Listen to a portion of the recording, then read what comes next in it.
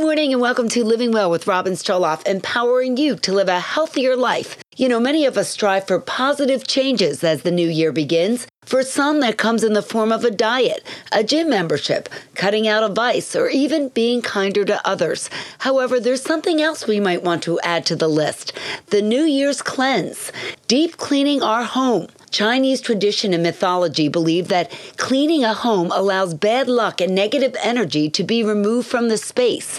There may be some truth to that because living in a clean home does make us feel better. A pleasant, clean, and tidy environment can be soothing and relaxing. While it may be daunting, the act of cleaning itself may be a stress reliever, providing an immediate sense of accomplishment. But they are just a few of the many positives. We've got more on the surprising benefits of deep cleaning our home at WFPG.com, on the health page of our app, or on our Facebook page. Lots more coming up today on Living Well with Robin Stoloff, so keep it right here on Light 96.9. Ice baths have become an immensely popular practice among major athletes as well as everyday people, sometimes called cold therapy. Submerging yourself in an ice bath between 50 and 59 degrees is supposed to lessen pain, swelling, and soreness. It may reduce inflammation, boost your mood, or even relieve discomfort after a workout. The greatest impact is often noticed after high-intensity physical activity. There's no hard, fast rule, but it's recommended to stay in the ice water for 1 to 5 minutes or more to achieve optimal results. Fitness and wellness companies now manufacture small tubs designed for this exact purpose. However, many people are building do-it-yourself ice tubs from livestock tanks or troughs. But there's no need for any of that. We have our own ice bath right here. It's called the Atlantic Ocean. If you missed the latest polar bear plunge, you can still take a quick dip. It's certainly cold enough to do the trick. But please note that cold water plunges can pose a risk to people with certain health conditions. So talk to your healthcare provider first. Living Well on Light 96.9. Author, TEDx speaker, and former chancellor of the University of Denver, Rebecca Chop, was diagnosed with Alzheimer's disease in 2019. But she's here to tell us that it's not the diagnosis you think it is. Thank you so much for joining me. Tell us what happened and where you are today. We believed for so long that when you get diagnosed, very soon your life is going to be basically over. But there's lots of new research. Things have revolutionized. And a lot of it's around basic lifestyle change. So for the last 5 years, I have exercised. I walk my dog an hour, hour and a half. I lift weights. I dance. I do anything to keep my body moving. Build your body to prolong your brain. Second, diet. Food either sustains your body and brain or drains it. So a Mediterranean diet is best. I follow a version called the Mind Diet, perfect for Alzheimer's, with lots of berries, salmon, legumes, beans, brain-healthy food. Most important is to avoid processed food, even my beloved ice cream. And then third is creativity. The new research of neuroaesthetics is showing that as people lose their cognitive abilities, creativity, it can be taking up painting, it can be gardening, it can be dancing. Even they're finding now just simple doodling. It wakes up a part of the brain that allows the brain to have better functioning and to go down the inflammation. And I'll sneak in the fourth, sleep. Vital to everything that we do. And Of course, there's new medications now that are coming out on the market. So you seem like you're doing great. What is your prognosis? Well, I haven't really changed. I haven't declined at all in 3 years. This is no longer a disease that necessarily will kill you in a brief span. You're going to live with this disease for a long time, and you can live well and live with joy. And what is your website? I know you have a new book coming out, Still Me? Still Me, Accepting Alzheimer's Without Losing Yourself. My website is RebeccaChopEnterprise.com. Thanks so much for sharing your story, Rebecca Chop, and you are living well on Light 96.9. Self-defense training for women is more than a skill. It's a means of reclaiming confidence and safety. Sadly, according to the World Health Organization, 30% of all women worldwide, that's 1 out of 3, have experienced partner or non-partner sexual or physical violence. A shocking statistic. Learning self-defense doesn't just provide physical protection, but also a mindset of vigilance and preparedness. It empowers women with increased awareness, mental resilience, and assertiveness. Many local gyms, community centers, and dojos offer introductory sessions or trial classes. The Center for Violence Prevention and Self-Defense Training in New Jersey is an excellent resource. They offer online and live training.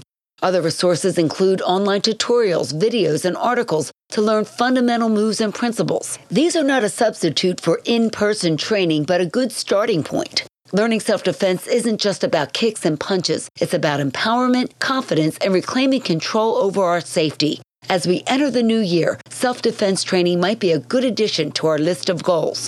Learn more on our health page at WFPG.com, on our app, or on our Facebook page. Living Well on Light 96.9. From 400 pounds to personal trainer, my guest now changed her entire life. Welcome to Kylie Ross of V-Rock Fitness. Thank you so much for joining me. Tell us your story. It actually goes back over 12 years ago. I had a lot of depressive situations that occurred, never being accepted by society because of my weight, and even with some jobs. So it just grew. It grew, the feeling of not being appreciated and not being enough. And I went to the doctor one day at 23 years old. He looked me in my face and he asked me, "Do you want to die before you turn 24?"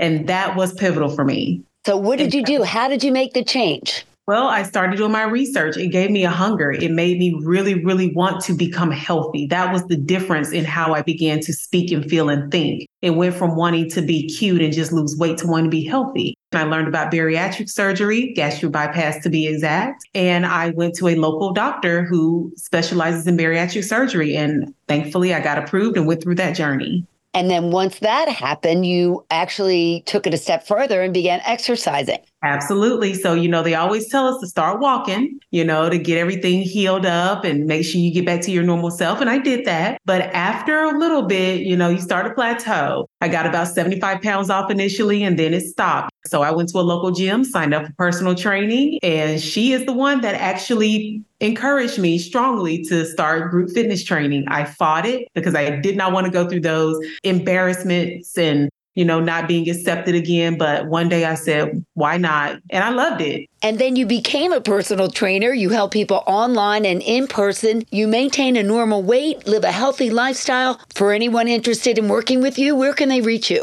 You reach me at V as in Victor, ROK, fitness.net. V-Rock Fitness. Thanks so much, Kylie Ross. What a great story. And you are living well on Light 96.9. Protein bars are a convenient and easy source of protein. They're perfect for a quick snack before or after a workout, or even a meal replacement when we're short on time. But have you looked at the cost of the bars these days? Not to mention, many are loaded with sugar, carbs, or calories. The solution? We can make our own homemade versions.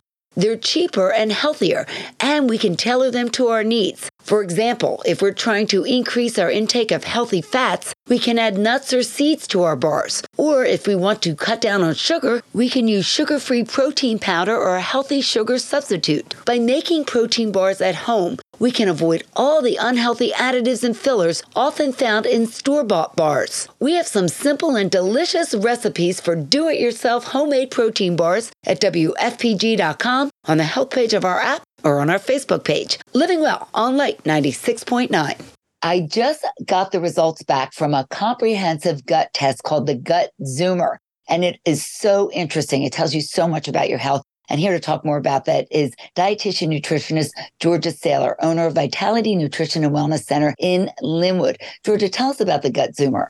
So the Gut Zoomer is amazing. It is a test that will test your ability to break down the food that you eat, your digestive sufficiency. It will test different markers for inflammation and help lead you to the root causes of this inflammation. It will find out where you have dysbiosis of your own personal microbiome and what we can do to correct it and put your body back into balance with your probiotics and your prebiotics and improving your diet. That is amazing. It's a 30-page report, and there's so much in it. I was blown away by it. And so when people take this test and come to you, how do you work with them to try to improve their gut microbiome and their gut health, which affects everything? So the first thing is if we find out there's some sort of pathogens or like extra overgrowth of bacteria, we're going to remove the pathogen first. And then we're going to replace the gut flora by adding probiotics and fermented foods and than increasing their fiber. So we're going to work with individually wherever their body needs to go.